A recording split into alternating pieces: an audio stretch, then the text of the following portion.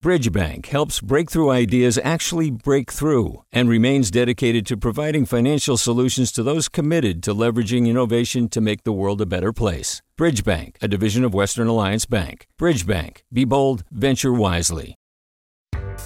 Hi there, I'm Randa Abdel Fattah from Throughline. If you're listening to this podcast, you know that KQED produces exceptional storytelling that keeps you informed, inspired, and entertained. Their podcasts cover issues from your neighborhood to the entire country and everything in between. Support this work today. You can help us continue to bring quality podcasts to your ears. Just head to donate.kqed.org/podcast. That's donate.kqed.org/podcast. From KQED.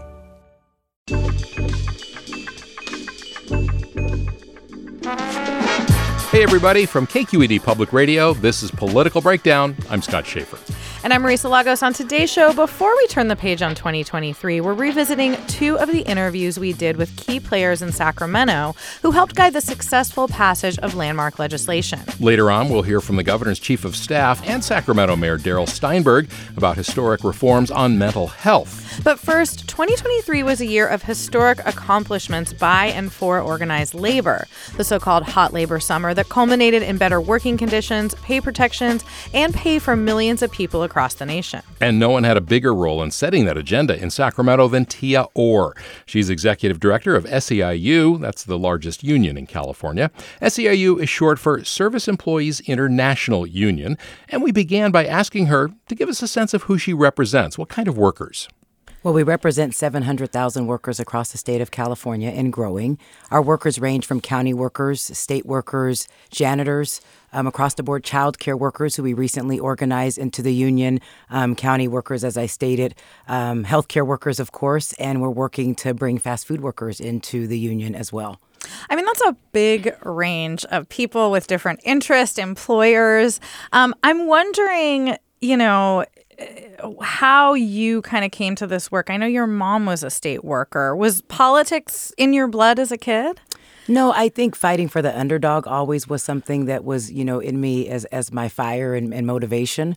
Look, I have my own story. I had my son at 19 years old. Okay. Pretty difficult having a kid at that young age. And I found myself ironically doing jobs similar to the jobs of the workers that I represent today.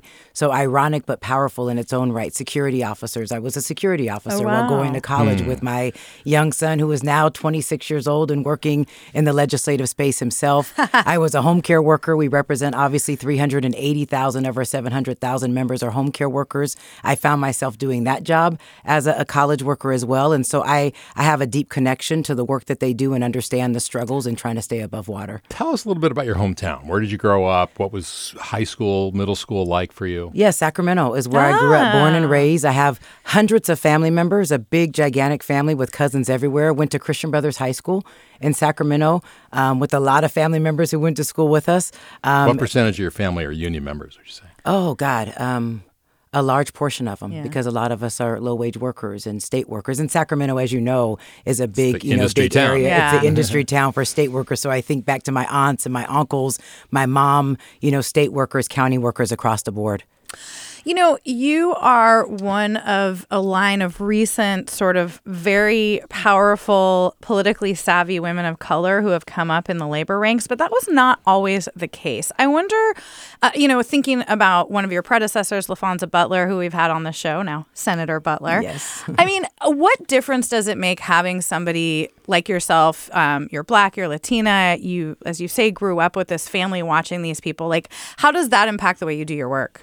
Oh, I think I lead and end with it, right? And I think if you think about Senator Butler and who she is and what I've learned from her, a woman that walks into the room that leads and ends with her values is someone that I look up to and admire in that regard. But you're right, still to this day, there's not enough women of color that are leading in this space that can come with the stories that I just told you about my own life, that can add that to the conversation on strategy and how to mobilize workers to be able to relate to them. I would say it's imperative for us to create a broader table where there's more people that look like us and Senator Butler and others so that we can have those conversations and get real work done. We'll talk more about the Senate race, but were you disappointed in that regard that she didn't run? Look, I trust her immensely, and she is a deeply thoughtful person. So when she decides to do something or not to do something, I know that it was intentional and it was for a good reason. And trust me, we have not seen the end of Senator Butler. She is a young woman who has a lot of fire in her, and I think has a passion for workers in our communities that's going to continue even after her 14 months serving as U.S. Senator. Yeah, we'll all be watching what she decides to do next. I want to ask, after Butler left SEIU and before you came in as the head, there was a scandal. Alma Hernandez, former executive director, was charged with tax fraud, embezzlement, perjury. The charges were not actually related to work at SEIU. They were related to a previous campaign. But what was it like coming in on the heels of that? Did you have, mending to do image-wise or otherwise with the union?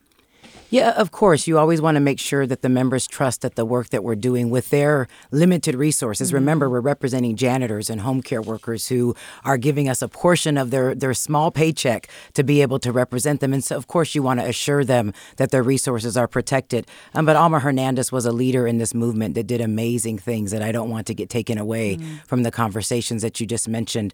Her leadership inspired me. It continues to do that. And I think we had to do some instilling in our membership. So the goal for us was just to bring everything back in, continue to project strength and show strength, and assure our members again that their resources were being spent to advance their values and their principles.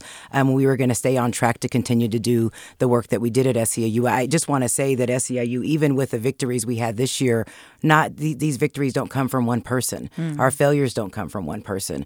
Our movement is about 700,000 workers in SEIU in particular that are our bosses and that guide us and lead us on strategy, and we wanted to make sure that we continue to own that space and let them lead.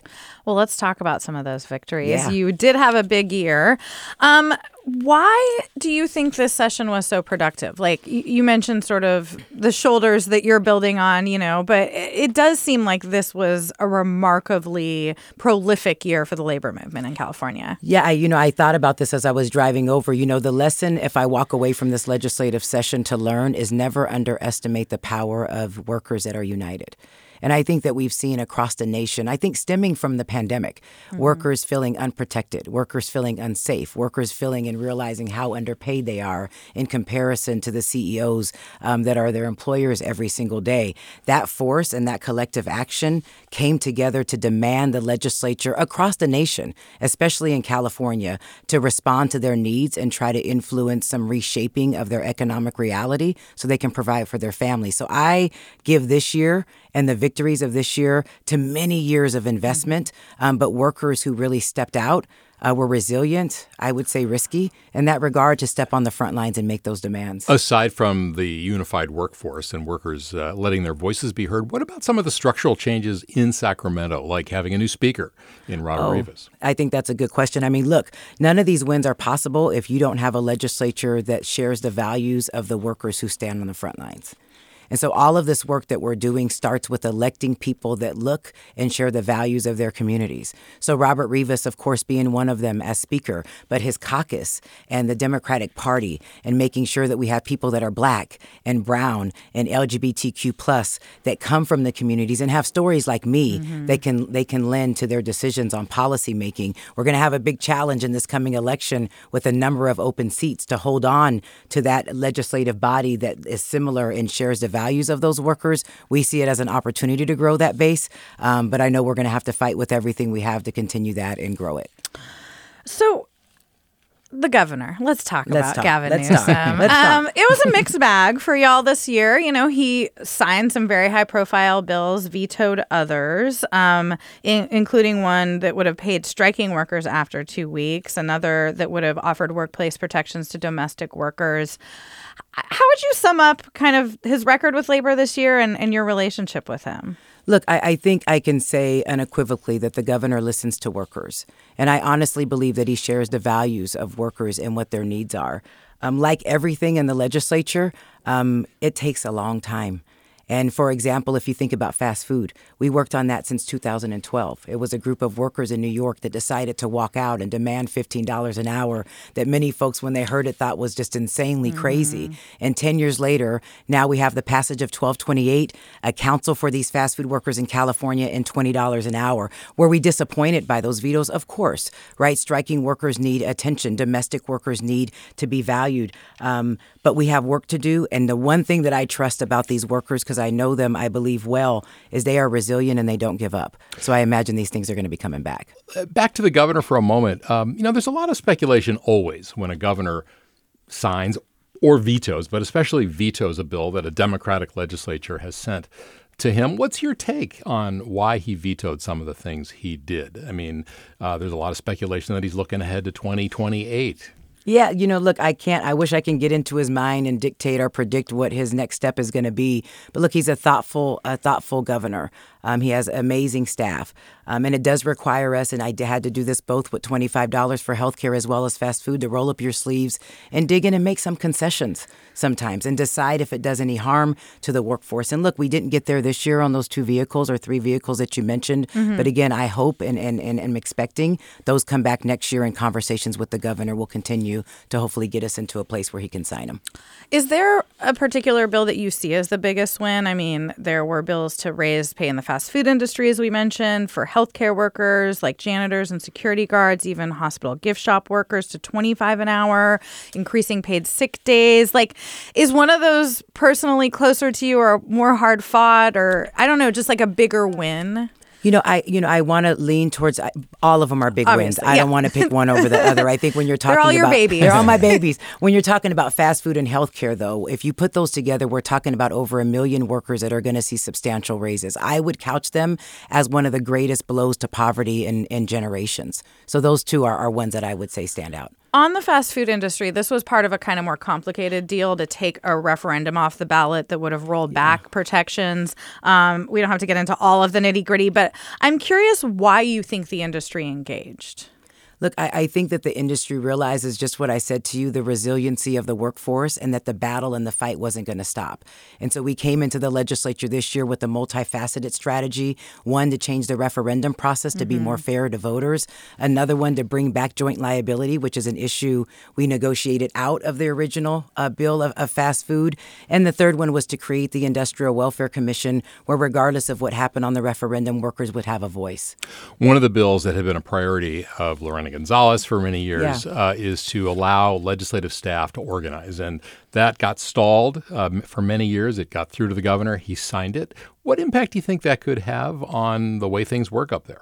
Look, I was a legislative staffer, and so I can speak to some of the benefits they don't get and the needs that they have as staff.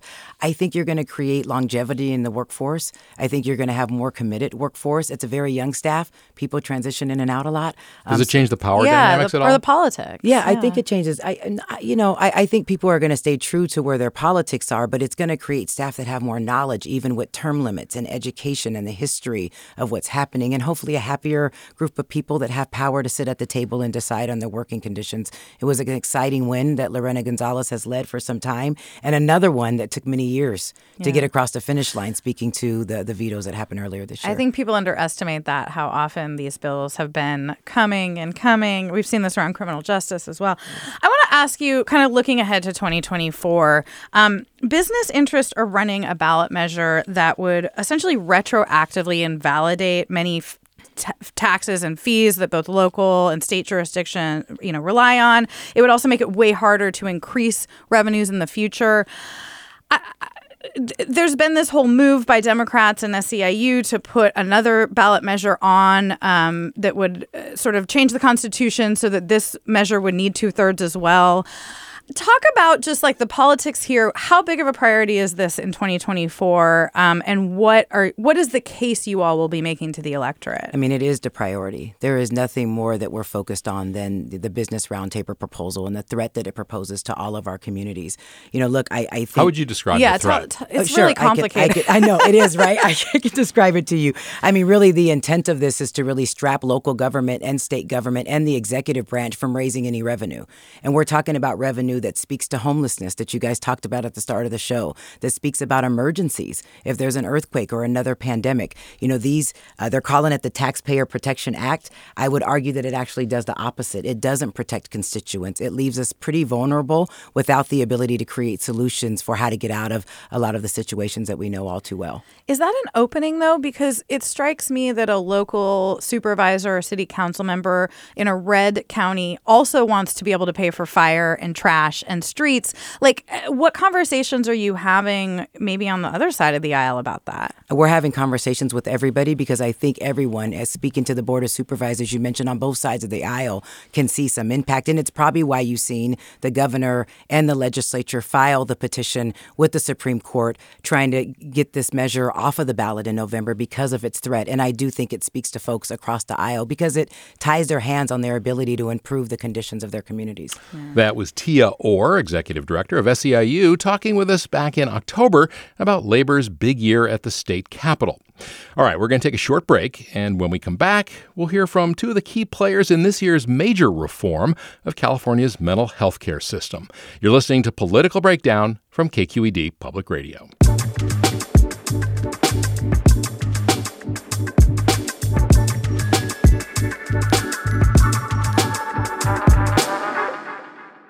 Do you love learning about the San Francisco Bay Area? Its history, its people, its unique blend of cultures? Then you should check out the Bay Curious book. I'm Katrina Schwartz, editor and producer on the Bay Curious podcast, and I'm here to let you know that for the month of May, we've worked out a sweet deal for KQED podcast listeners.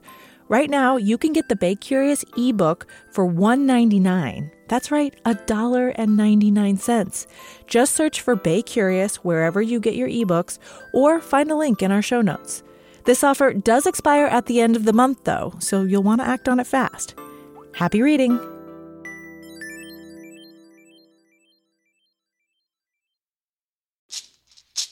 Hey, it's Glenn Washington from Snap Judgment. And if you love what you're hearing, and I know you love what you're hearing, please consider becoming a KQED member.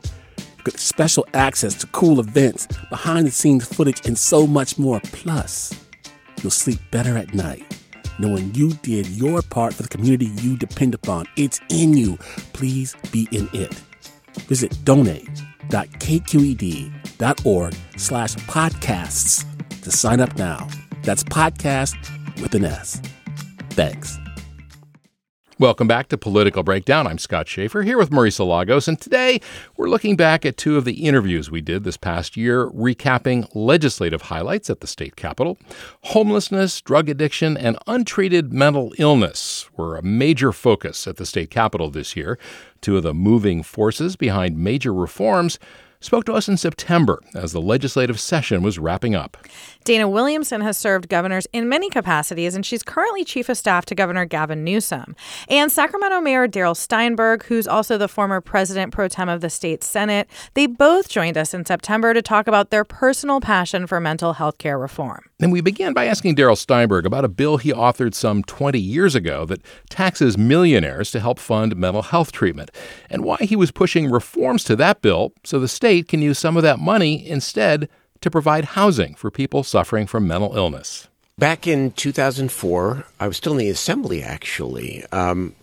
We had this idea that we ought to go to the voters to uphold the promise that Governor Reagan and the legislature made back in the 1960s when they shut the state mental hospitals to fund a decent system of community mental health care. And of course, for many decades, that promise was unfulfilled. And so we authored and put before the voters Proposition 63, and the voters said yes, 53% of the vote, a tax on millionaires. The money started at about $700 million. It's now grown to over $4 billion annually. And it's one of the largest sources of public mental health funding. The original intent was to ensure that the money went to the people who were the sickest of the sick. It was really a homeless mental health initiative. That was the motivation. Over the course of 20 years, it has done a lot of good. And in fact, I would say with the counties, who are sort of a player in all this because the money goes to them, they have spent the money well, in my opinion. The problem has been up until Gavin Newsom became governor, there was no executive leadership, truth be told, that said the state needs to set priorities here. If we want the money to be spent on the homeless, mentally ill, or people coming in and out of the criminal justice system with serious mental illnesses, then we have to say that. And so that's the essence of the reform here. And I could not be more pleased, as the original author of the bill, that the governor, Dana, who added a significant piece to this as well, which I'm sure she will talk about, that they have taken the mantle, that Susan Eggman and the legislature are going forward, and that this is going to pass. The voters will say yes again, I'm confident, and then we will have an improved Mental Behavioral Health Services Act in California. Well, as Scott mentioned, though, Dana, this is not just changing the way Prop 63 funds. Right. This is also a $6.3 billion bond with a B. That's a lot of money. 2 build treatment beds. Talk about why that's needed, and why hasn't $4 billion a year been enough? I mean, what is the problem you guys are trying to solve here? Well, if talking about specifically about the bond itself, one of the biggest problems, and you can ask anyone, I mean, Darrell's mayor now, right, and he sees this every day, is there aren't places for people to go. So folks end up in ERs, they end up in jail, they end up back on the streets. And so this really was that piece that we really needed. And it's different from what the old state hospitals were, the sort of really institutionalized settings. These are going to be community-based facilities. And again, going back to the promises of Ronald Reagan, that was the whole idea, right? We're going to take people out of state facilities. They're going to go into their communities. They're going to get services, but there just isn't capacity. And the mental health problem's gotten worse during this time. Yeah, and it's changed, too. The nature of it has changed a little bit. But I'm wondering, you mentioned Ronald Reagan, but counties are using that money well, and some of that money, as part, if this passes, if the voters pass it, would get diverted to housing. And counties are concerned that hundreds of millions of dollars that they would have for services are going to go away. How do you respond to that concern? Well, several ways. Number one, I go back to the original intent of the act, which was to house people and to provide the comprehensive services for people living on the streets with serious mental illness. So this gets back to the original intent. Secondly, the MHSA, as we call it, reform, and the bond is not in isolation. This is now the 5th or 6th year that the governor and the legislature have led on mental health. And they've provided huge number of resources, $4+ billion for a youth mental health initiative, what's called CalAIM, the Medicaid reform, where now the healthcare money can be used for a form of wraparound services. And so there's more resources than ever before. And what this change now is a catalyst to actually create a system that is coherent and that provides something for everyone depending on what their needs are. That's the bed thing that Dana was talking about a moment ago. That's the biggest thing at the local level. We don't have places for people to go. And some people need board and care. Some people can live independently. Some people need, a more secure facility. Well, this bond, together with the MHSA reform, is going to allow us to get a lot more of that. Can I ask, before we get too much further into the weeds of this, what you both are very passionate about this. Is there personal experiences that have made you want to tackle this issue and take it on? I mean, we don't get you in here, Dana, as the chief of staff for every issue. I think working on this, you don't talk to a single person that hasn't been touched by mental health issues, whether it's their own personal ones, family members, in their work. So I think you could say it's personal to most people.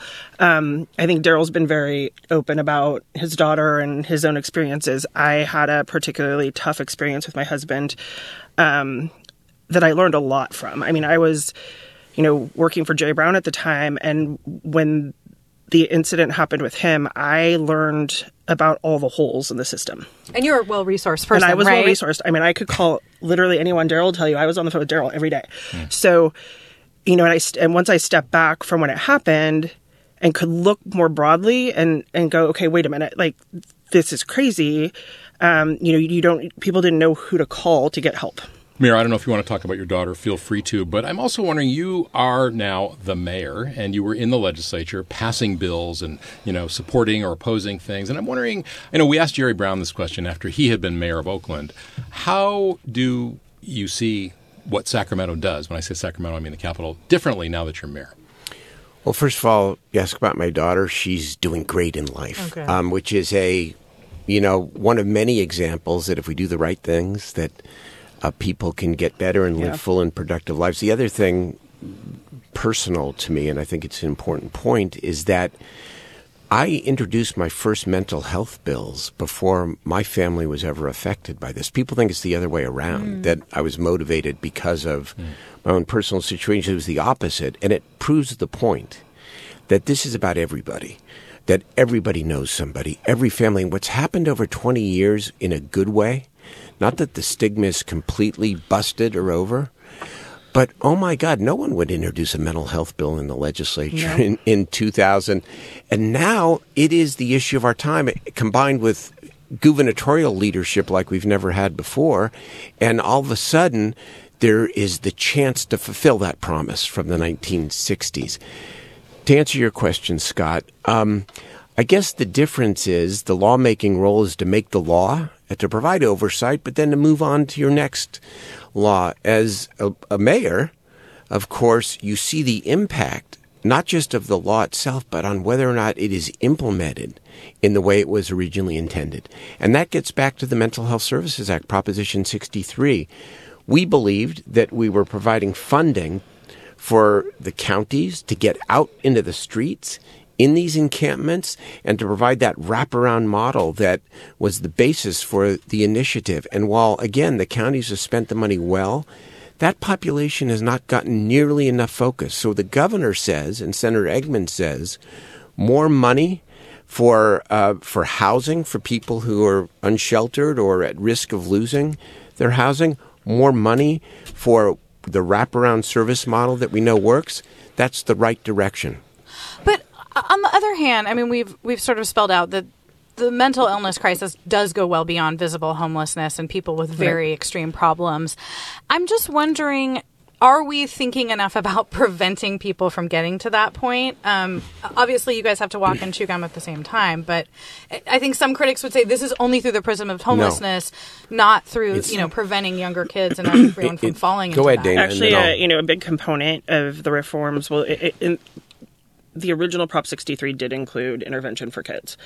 20%. And that continues with this. Yes. Because you're absolutely right. It's like get ahead of it, talk about it, make it so that, folks recognize when someone's struggling and what to do. And there's resources for that in this as well. So it's both. And I think to the mayor's point, what we're trying to create is a system.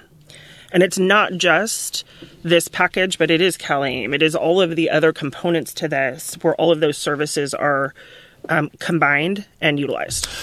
Disability rights advocates were very concerned this week when some language was stripped out that would have prevented using money from this for involuntary confinement. Mm-hmm. And their notion was it was a bait and switch, last minute, not enough discussion about it. Thoughts? Can I take this one You first? take this one first, yes, of course. Listen, we talked to a lot of counties, a lot of advocates, a lot of folks out there, that had lots of opinions and really based on their city or county or region, and it's different everywhere. But we got a lot of feedback about allowing locked beds. And I will say this. My husband would be dead right now if that was not available. So this isn't about, confining people forever. But sometimes in order for folks to get that immediate treatment and have to, they've got to be in a secure facility. If it had been unsecure in my case, he would have run and been gone. So I think you got to kind of take it in perspective. First of all, the Mental Health Services Act, we legislatively amended the law when I was in the legislature to allow the money to be used for services regardless of someone's legal status. So it shouldn't matter. Somebody needs the services, they need the services. MHSA never paid for the custody part of it or the law enforcement part of it, and it still won't. Here's what I can assure people, that the coin of the realm will always be voluntary services, right? Because that's what works best over time. And yet it is a continuum. And so there are people who, often because of drugs, by the way, not just mental illness, that are so sick that they're unable to care for themselves. They are a danger to themselves, and so it is appropriate to use those tools. But so long as the coin of the realm continues to be early intervention and voluntary services with involuntary as a last resort, I think that's the way the system should be, because in the end, nobody should be living on the streets of California, period. And if we start from that perspective, then you do whatever it takes on either side to make sure they're not on the street. That was Sacramento Mayor Darrell Steinberg and Governor Newsom's Chief of Staff, Dana Williamson. And earlier, we heard from Union Leader Tia Orr. That's it for this final edition of Political Breakdown for 2023. We're a production of KQED Public Radio. And we're excited to tell you that starting in January, we'll bring you daily episodes of Political Breakdown. Check your podcast feed for details. It's going to be a fun year, Scott. I can't wait. Our engineers are Christopher Beal and Catherine Monahan, and our producers are Guy Marzorati and Izzy Bloom. I'm Marisa Lagos. And I'm Scott Schaefer. From all of us here at KQED, Happy New Year, everybody. Hi, I'm Sasha Koka, host of the California Report magazine. Every week, we bring you stories about what connects us in the giant, diverse Golden State. Because what happens in California changes the world. I love this place. We were once seen as like the place to be, California. The land of milk and honey. That's where you go to Sunshine State. But we just have challenges right now. KQED's California Report magazine. New episodes drop every Friday, wherever you get your podcasts. Hey there, this is Brittany Luce from NPR's It's Been a Minute. KQED's podcasts like The Bay, Bay Curious, Mind Shift, Right Nowish, and more all tell the stories of the Bay and beyond with reliable, human-centered journalism. They aim to inspire, make you think, entertain, and expand your understanding of the place you call home. Here's how you can support podcasting at KQED. Showing your support is easy, and you can join Brittany in supporting KQED Podcast too at donate.kqed.org/podcast. That's donate.kqed.org/podcast.